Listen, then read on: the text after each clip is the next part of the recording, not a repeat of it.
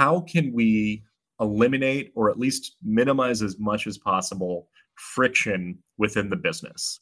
Because friction or eliminating friction will lead to more convenience, and more convenience will lead to more wow experiences and set you up for success for being able to drive loyalty within your guests. Hi everyone, Chris Torres here from the Tourism Marketing Agency. And what you've just heard there was just some of the insights from my guest, Josh Liebman of Roller Software, a veteran in our industry of some 15 years. Now, Josh and myself discuss how technology can enhance the guest experience from the dreaming phase through to the experiencing phase and beyond. Now, Josh also hosts and shares his knowledge in his own podcast, The Guest Experience Show. So expect lots of good advice from this episode. So welcome to the Digital Tourism Show, episode 263.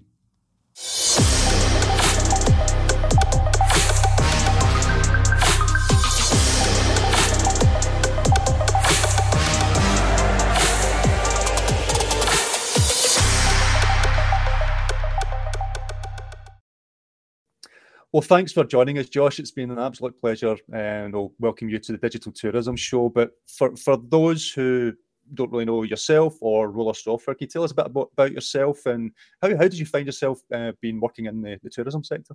Sure, absolutely. Well, Chris, thanks so much for having me. I'm really excited to be on the show. I've been in the tourism, hospitality, attractions business for a little over 16 years, largely in the destination theme park space. So I've worked for Disney, I've worked for Universal, I've worked for several other large theme park chains, primarily in operations, a little bit in retail, a little bit in guest service and guest communications. And really fell in love with the industry from the attraction side of it. I mean, I'm a huge roller coaster fan, so obviously it fits in nicely there.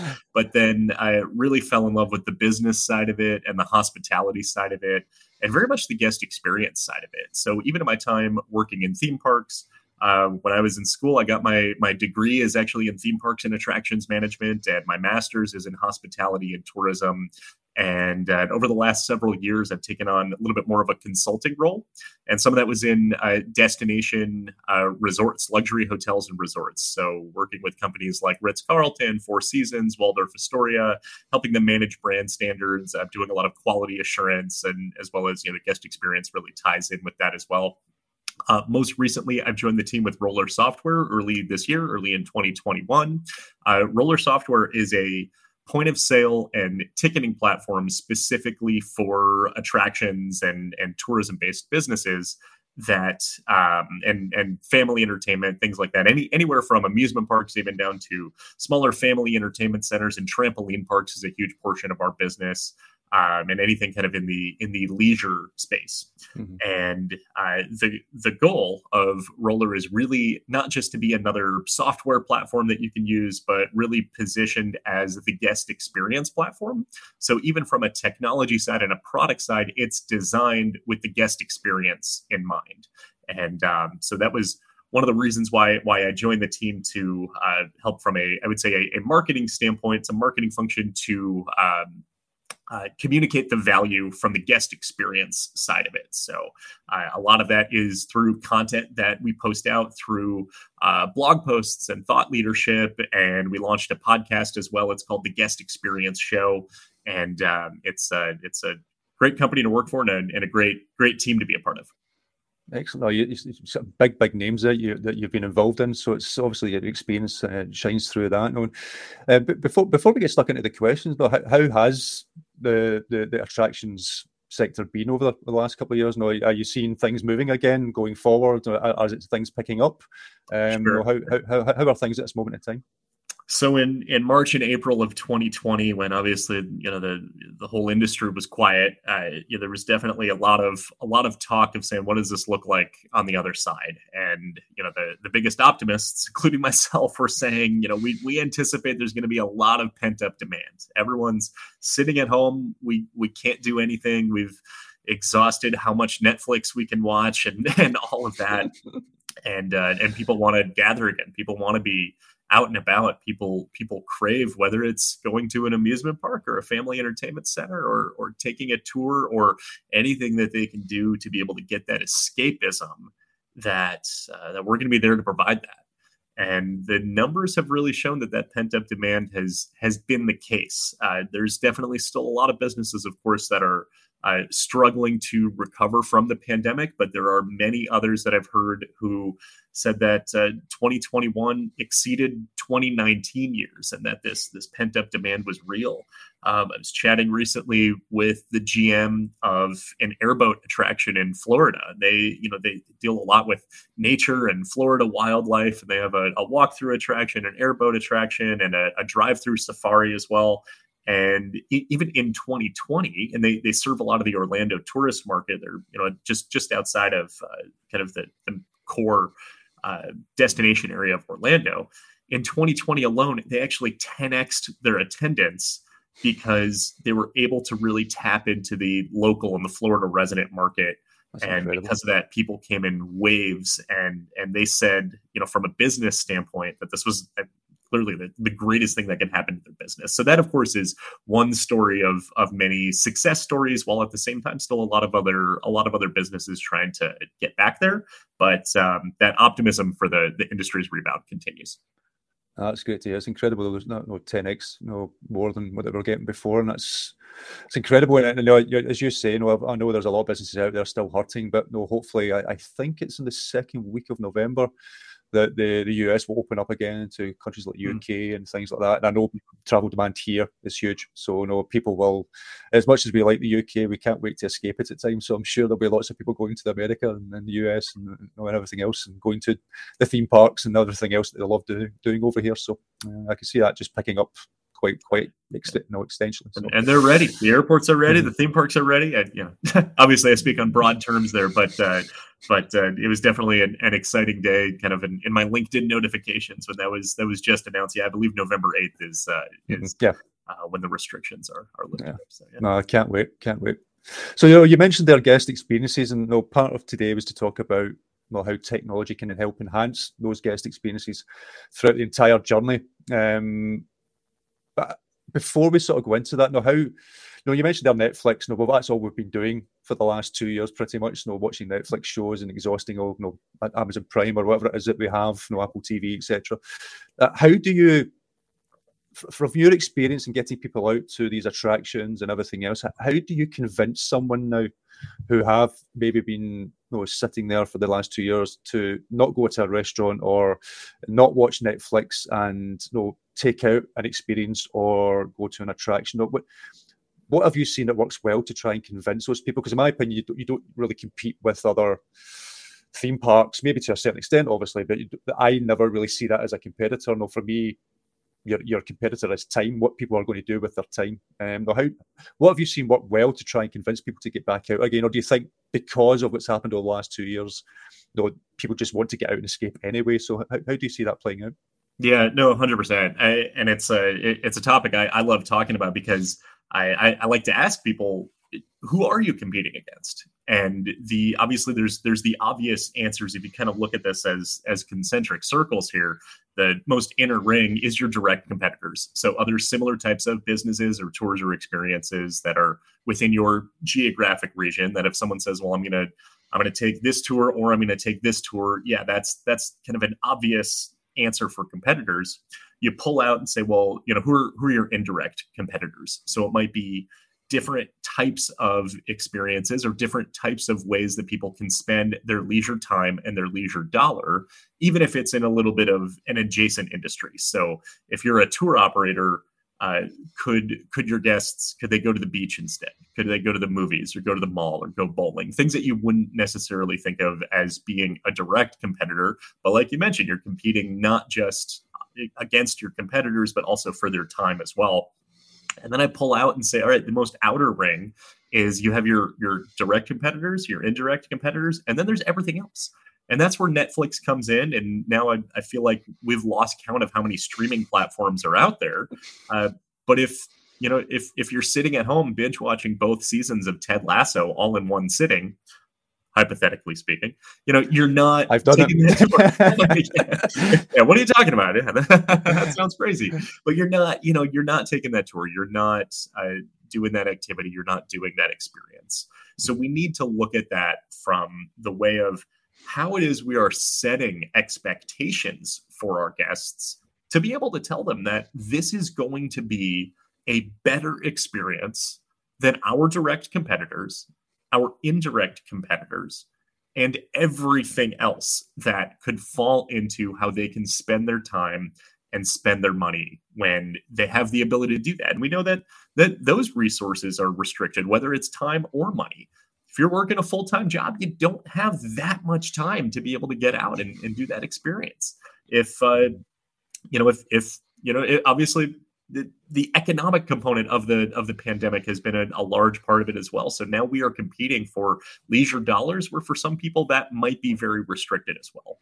So when we look at that from a competitive standpoint, we need to say, well, how are we setting this expectation for our guests? And of course, there's a couple different mindsets, and we've all probably heard the phrase under promise and over deliver, which of course is a great way to be able to set yourself up for success, to be able to exceed your guests' expectations. Because if you under promise, then yeah, you've got that ability to say, oh, this is even more than what was promised to me. This is a surprise and delight moment. This is a phenomenal experience. But if you're under promising, then you're probably going to lose a lot of business to those other competitors in either of those realms of what people could do instead of your business. Now, you don't want to overpromise as well, because if you overpromise, then you run the risk of under delivering. So this is really where marketing and operations need to work very closely hand in hand to make sure that we are telling people that their experience, A, is going to be better than all of those alternative options. Get off the couch, turn off Netflix, get out of the house, and come visit us. But B, also sets you up for success to be able to deliver on that experience and then even go above and beyond and provide those wow moments to your guests that they'll say, I had very high expectations and you blew them out of the water. And of course, that's going to vary, from one business to the next based off of your core experience and what you want people to get out of coming to visit you, and making sure that that is being positioned in a way that people see the value of what it is that you provide compared to all of those other alternative options. Mm-hmm. And that's exactly what it is, whether that's through content, through video, through how you market the business. If you can show the value of what you do and the value of your experience, then that's going to win more often than not. I've all the operators that we help, you do get obviously the questions of, should we be cheaper than this operator or that operator? And at this moment in time, especially with the last 2 years, it's like, in my opinion, the worst thing you can do is lower your prices. You've already been hit with your cash flow and everything else over the last 2 years. So why would you want to limit yourself even further? So if anything, your prices should be going up, and we're seeing that across the board. Prices are increasing, but people are willing to pay for it because they haven't had any experiences for the last 2 years. So it's the demand, as you say, is there. So just really highlight that experience, really highlight what you do and why, as you say, someone should just get off the couch, stop watching Netflix, and get out and experience something. So yeah, and people are willing to pay a premium price, provided that you provide that premium value and that premium experience. So if you have a number of different options that guests are able to purchase, what are you doing to maybe even just lift that a little bit higher and take something that you're able to build into that makes it even more premium?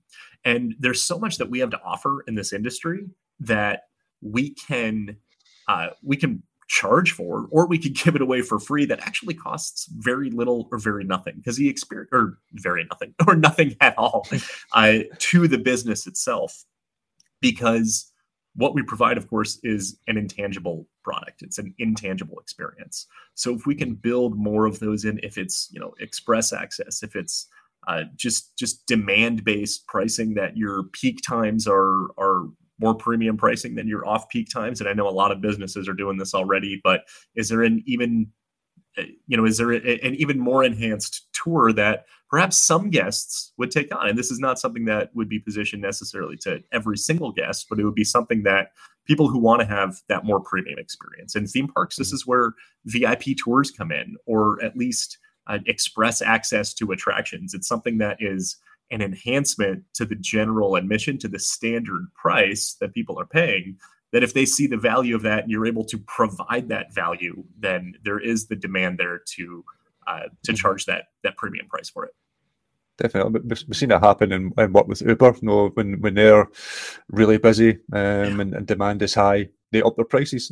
And people do pay for it because they want to get home or want to travel somewhere or whatever, and people will pay that sort of money. So it's the same with tours. And even the options they provide. You can take a standard car, or you could take an SUV or a black car and a luxury vehicle. That they have that option there available, knowing that the vast majority of people are going to choose the standard car at the regular price that it is.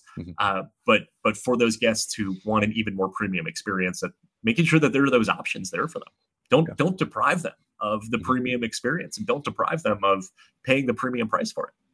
Exactly. Well said. Now, part of what I want to cover is a sort of consumer journey, and we know there's many stages throughout the consumer journey, but if we're going to break them up into sort of easy, understandable chunks for the listeners, it's you would have your sort of pre-arrival stage, or by something it's called the dreaming stage, where people are looking for things to do, or wanting to maybe arrive at a destination or look for destinations they want to be what they want to go to, and then you would maybe have your obviously the experiencing stage, where that someone's actually taken out that experience and experiencing that side of things, and then there's the sort of post, where people may be sharing what they've done with the experience, talking to their family and friends, word of mouth, and all that side of things coming up.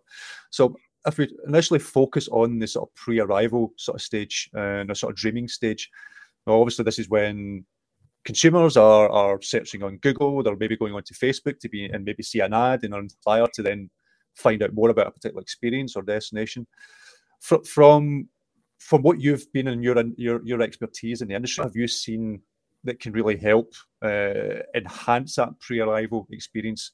And how do you see the sort of technology that you're working within just now, or from the past? How do you see that tying in? What can we do to better convince people to come to our experience, and how can technology sort of work with that?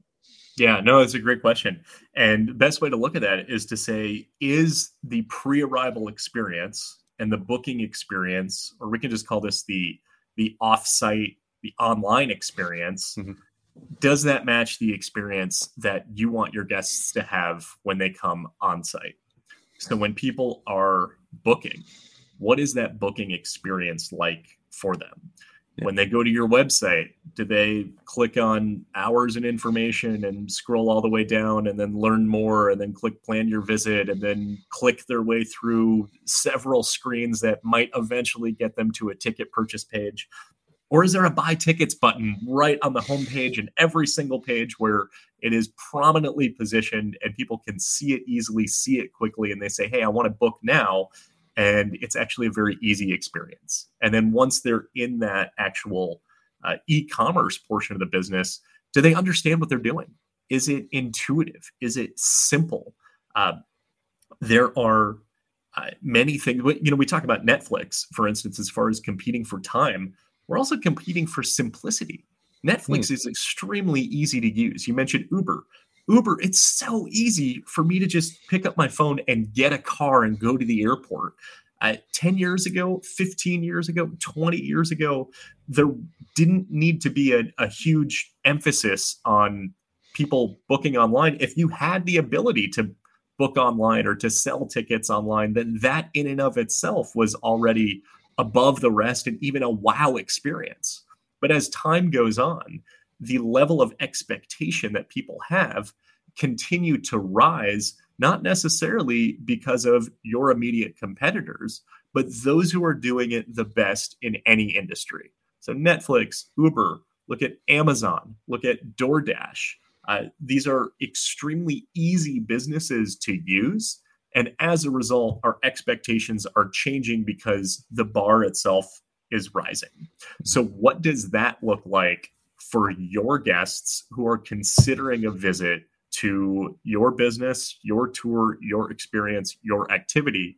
Are you looking at matching the experience that they have when buying something on Amazon? It has nothing to do with what industry you're in. The guest's expectation transcends industries based off of who is doing it best and where the expectation is being set. Yeah. So how many clicks does it take to get to your purchase page?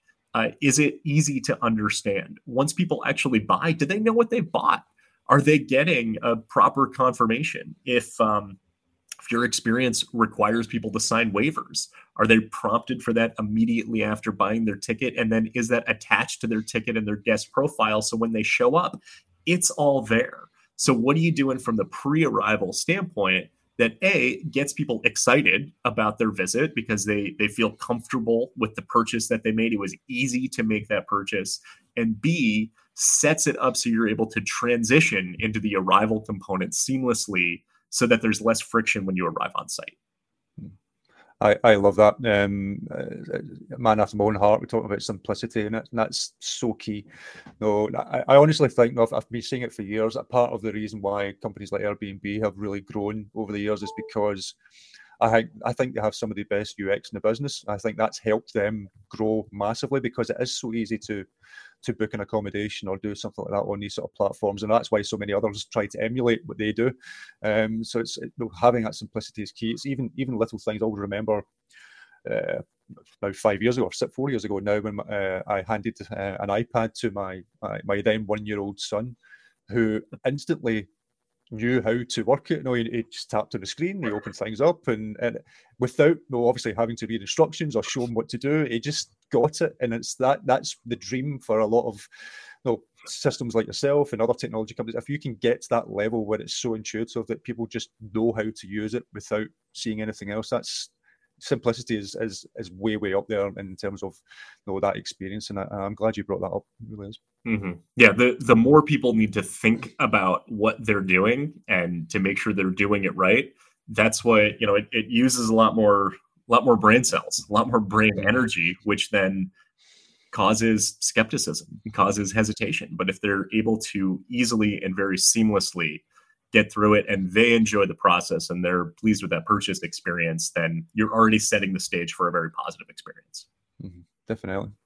So that's the sort of pre-arrival stage. So we then go into the experiencing phase. And this is obviously when the customer's in destination or at an attraction, having that experience and taking all the sights and sounds and everything else in. Now that we're seeing the emergence of things like AI and autonomous vehicles and other technologies, in fact, the other day there was, I posted up on social media, it was a BBC article about how this other company is now tied in with buildings and hotels that have roofs for doing flying taxis, and how that will then impact tours and activities and things like that as well, which is incredible. Me being a sci-fi geek, I'm loving all this and can't wait to go into a flying car. But how do you see the role of these type of technologies growing in the future? Have you seen anything working well today, or do you think this is something that anyone in the tourism sector should be paying attention to? Because I feel personally that things like AI usually gets sort of ignored because they think, that's going to take over my job, this is going to do this is going to do that, whereas actually the complete opposite. It can actually empower businesses and do other things. How do you see these sort of technologies emerging going forward? Yeah, absolutely. Well, first of all, it's cool to look into the future and see, all right, autonomous vehicles and flying cars, and how is that going to be worked its way into tourism? And for many people, that's that feels like it is decades away, even though maybe it's a little bit closer than we think. But if we look at what is the experience like today, and what technology is there to be able to be woven into our business to make the existing experience even better, that's when we can start talking about things, whether it's AI or whether it's other software, to say, how can we eliminate or at least minimize as much as possible friction within the business? Because friction, or eliminating friction, will lead to more convenience, and more convenience will lead to more wow experiences and set you up for success for being able to drive loyalty within your guests. So for instance, if you just think of waiting in line, when we talk about technology that can help improve the efficiency of the experience, waiting in line is a friction point. It's a friction point that's always been around, and people are always trying to combat it. If people are purchasing in advance, are they going through a separate queue, or do they have a separate arrival experience where they don't need to wait in the same line as people who are purchasing once they arrive, or once they once they come visit your location? And as a result, now you're able to use the software, or whether it's AI or whether it's the data that you're already getting, to be able to serve your guests even better. And if there are ways to get them into the experience even more seamlessly. If you are using technology to improve the efficiency, well, then now this is fantastic for your labor budget. We know this year, one of the biggest issues that we've had have been attracting quality talent and labor, and wages worldwide are going up. So as a result, people need to do more with less. Well, that is where you're able to weave in technology. One of the things that we're seeing in the attraction space are self-service kiosks, where people are coming in and they can buy their tickets right there. They can book right on site. So that eliminates the need for a staff member. But to the point that you made as far as replacing people's jobs, I also completely agree with you that it actually helps empower the business, because now instead of having a cashier with a 1-to-1 ratio to the guests that they're serving in one at a time, now if it's a little bit more self-service, the transactional elements can be taken care of by the guests, or maybe the administrative elements, whether maybe it is signing a waiver, or signing, or purchasing your tickets or whatever it is. And now you can have a staff member who's able to float a little bit more, and they can be there to answer questions, and they can be there to gently suggest maybe those more premium options to be able to raise that per capita spend. And they're doing it because they are empowered and they've got the expertise and the service skills to do that, in addition to the functional mechanics of their job of how do I use this point of sale, this cash register. Mm-hmm. And it's like that, I'm focusing on the arrival experience, but take that concept and spread that out throughout the entire experience. Is if you are working on fewer staff members, then how can you best leverage those staff, and what's the technology that you can put into their hands so that they can do their job more efficiently, which then translates into a more positive guest experience, even with a lower labor budget. Mm-hmm. Couldn't agree more. And again, it all comes down to that simplicity that you mentioned.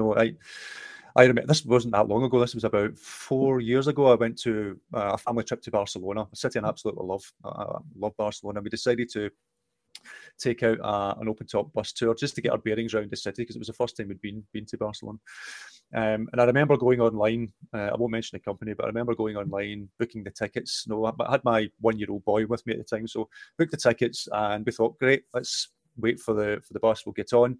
But then when we got on the bus, we were told, actually, no, you need to then take what you booked to go to an actual physical shop to get a proper ticket, and then wait in this queue and do this.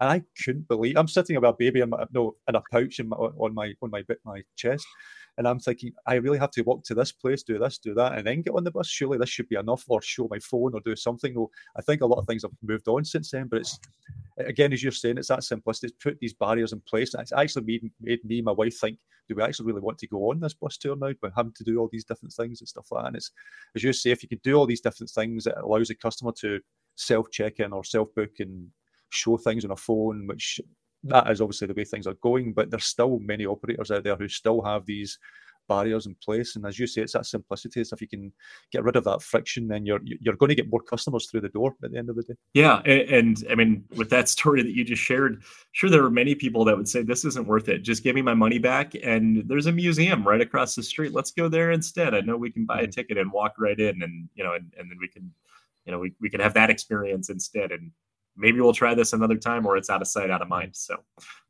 so that friction absolutely can cost you customers just because of a poor experience up front. Mm-hmm. Definitely. So one of the areas that a lot of operators that we talk to and help is the sort of post visit. So what they do after someone's made the booking, had the experience and everything else. They may send them out a single email to ask for a review or do something like that, but that's really about it. And not a lot of operators even do that well, to be honest. No, and it's obviously something we help when we're taking operators on board. But how have you seen with what with Roller Software and things that you've done in the past? Now, how can you help make that sort of post-visit experience even better? Now, whether it's asking for reviews or asking for recommendations or asking for maybe coming back and giving them offers and do whatever it is that that you think that company should be doing. What have you seen work well, and what do you think businesses need to be doing to try and get that repeat business, or at least word of mouth business? Yeah, no, totally. And this is something I've observed for many years, that Many businesses, particularly in our industry, are not tapping into this as well as they should. And it's gotten a little better. And I know I'm making a very general statement right there. But what I like to say is I like to talk about the importance of guest segmentation. So who are your guests who had a phenomenal experience? And who are your guests who may have had a service failure along the way, or the experience did not meet their expectation? Because you don't necessarily want to send an email requesting a review to somebody who didn't have a great experience, because you're not really setting yourself up for success right there. So I like to determine who are my most satisfied guests and who are the ones that need a little bit more attention. And all of that is through seeking guest feedback and doing it through internal channels. So if you prompt people for a survey first, or something that is coming in to you directly, then you give your guests the opportunity to complain or to share constructive feedback about something that could have improved their experience while they were visiting. Now, you also want to be collecting as much of this on site as well. So your employees, your guides should absolutely be on the lookout for, who are the most satisfied guests and who are guests who don't seem to be having the experience that we intend for them to have. And of course, some people will speak up and complain directly, but most people actually don't. And when I say most people, the most recent stat I saw on that was about 96% of people who have had a poor experience, or people who are dissatisfied, don't complain. And they just don't come back. They just churn. Mm-hmm. And maybe they share negative word of mouth with other people. Maybe they post a negative review. Another stat I saw said that one negative review can turn away 30 prospective customers from your business. Now, that's 30 people, but most people probably aren't coming to your business by themselves. Maybe every once in a while, maybe some people are, but I'm sure your average party size is a little bit more than one. So that's 30 people times the size of the group times your average ticket is how much revenue you're potentially losing through each negative review. Now, on the satisfaction side of it, what I've always said is that if you have guests who said this was the greatest experience in the world and you don't do anything about that, then you're burning energy. It's like walking into a room, turning on all the lights, and then walking right out. The energy's there. It's there to be used, but you're not getting the benefit from it. So when let's say if you're trying to really have the best post-visit guest experience here, first is about finding who those guests are and being able to determine, would you recommend this experience to friends and family members? And a lot of people talk about the importance of Net Promoter Score on a scale from 0 to 10. If you want to get that technical, if you're that into the data, great. Sometimes I just ask people from a binary standpoint is, would you recommend this experience? Yes or no? And if it's yes, or if it's determined to be a promoter, if they're on the promoter scale, that's when we can push them to online reviews. If they're not, or if they're a little bit more passive, then we need information from them. We need that guest feedback in order to serve that guest directly. What was it about the experience that could have been improved? You want to encourage a culture of guest feedback, knowing that most people aren't going to share feedback with you. So if you prompt them for that, and you can incentivize that too, you can incentivize their feedback, but I'll talk a little bit more on that in a second, to be able to ramp up the amount of feedback you're able to capture, then that's more data that you can use to improve your business for the future and make a better guest experience for your guests to come. And also the opportunity to serve those guests directly. Many years ago, a little over a decade ago, I was opening a new theme park, and we had gotten a couple of guest complaints in the first few weeks. We got like 3 guest complaints in the first, month or so of a new theme park opening, which is that's good. Pretty good, right? So my manager says, Josh, what are we doing to make sure we get no guest complaints? And I still look back on this, more than a decade later. And, I said, that's not the way I'm looking at it. Every single time we've had a guest complaint, we've been able to actually improve our operation and improve the experience. And we've also been able to reach out to those guests and turn it around. And there's something called the recovery paradox, which suggests that if somebody has a bad experience and they complain about it, and you properly take care of that complaint and turn it around, then their level of satisfaction after having gone through that process is oftentimes higher than a guest who came through and had a normal satisfactory experience. And that is the phenomenon, that this paradox that we really want to tap into. We don't want to intentionally provide a poor experience so we can jump in and complain about it. But when a guest complains, not only is this not the end of the world, but this is an opportunity to actually really create a wow moment where you can surprise and delight your guests. And then that leads to loyalty. And if at that point you ask them for a review and they post a review that said, hey, we had an issue, but Chris gave us a call the morning after and we talked through it, and he's the nicest guy in the world. And I'm so glad that I submitted my feedback, and I'm so glad that I went on the experience, and I can't wait to do it again. That's a positive review. That shows the human element of your business to say, yeah, we screw up sometimes, but when we do, we fix it. Now, I mentioned earlier about incentivizing your guests for feedback or incentivizing them for reviews. And that's something that you want to take a little bit of caution when you do that, because if you do offer an incentive to get feedback, I recommend doing that through internal channels, and that maybe you'll give them a bounce back or a coupon for a future booking. Where you can get into a little bit of trouble is if you are offering that incentive or offering that discount in exchange for a positive review. And this is, regardless of what industry. I walked into my dentist's office and they had an A-frame where they said, rate us on Google and you'll get like X amount off a teeth whitening or something like that. And I remember thinking, should I say something? I consult on this stuff. No, I'm not going to. But that's where it can start to look like you're manipulating your reviews. So you want to make sure that the feedback that you do get on those channels is organic, but you also want to make sure that you are asking the people who you have a little bit more confidence that they're going to post a positive review. Mm-hmm. Yeah, it's lots of amazing advice there, and I can't agree more. And just to give a brief example, actually, just recently, it was last week. It was me and my wife's 17-year wedding anniversary, so we managed to find a babysitter for the kids, which was great. And we stayed in a little Airbnb sort of glamping pod with a hot tub just overnight. Fantastic place, really comfortable, everything else. The hot tub was great, just chilling out. And then as we were leaving the review, obviously it comes up with that little box to say, is there any feedback you want to send the host privately? And I just says, look, I'm not going to put this in the review because I had a great time. I know these things happen, but the one thing that we were a little bit disappointed in, and it was a little thing, was the pods didn't have a corkscrew or a bottle opener, so it was quite hard to open up a bottle of wine at the time. I had to use a knife and jam it in and use the hammer it in and hammer the cork in and everything else.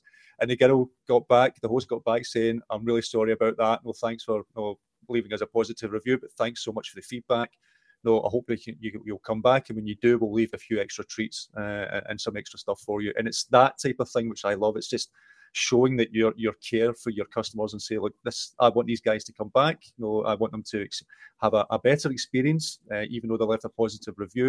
And it's just showing that you're trying to go above and beyond and appease that customer. Just because of something as simple as a corkscrew. So and they took action to say, this is what we're going to do on your next visit, right? Because obviously they couldn't do anything to impact the experience you already had. But let's talk about your next visit. What are we going to do here? Because we want you to come back, and we want to make sure that you've got that corkscrew, so you're not pulling a knife out of the drawer and trying to open that bottle of wine.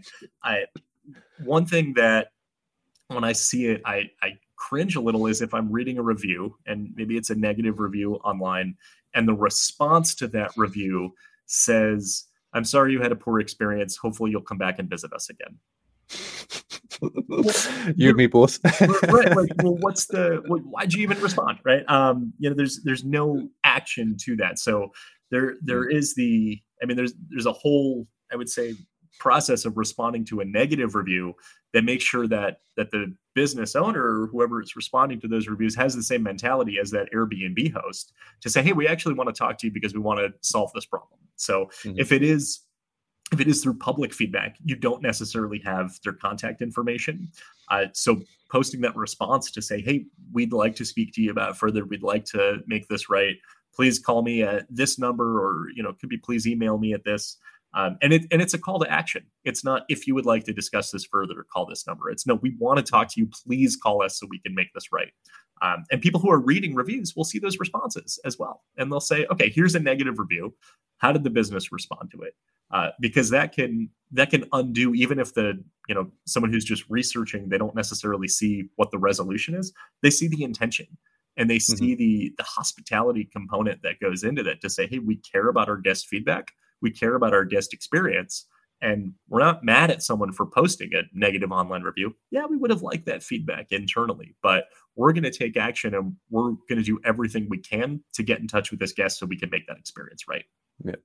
Yeah, I can't agree more. It's great. Lots of amazing advice. And I've really enjoyed our chat, Josh. I think it's obviously the experience that you have shines through, and I'm completely with you that if you can highlight or expedite that experience at every step of the way, then you're going to have repeat business. You're going to have people buying, upselling other products. You're going to have great word of mouth and then positive reviews and everything else. And it's such an area you would think. To me, it's an area where you think, well, this is what it's almost self-explanatory. People should be doing this and businesses should be doing this, but a lot of people aren't, and that's a scary thing, but also an opportunity for these businesses to say, look, we've had a crap 2 years.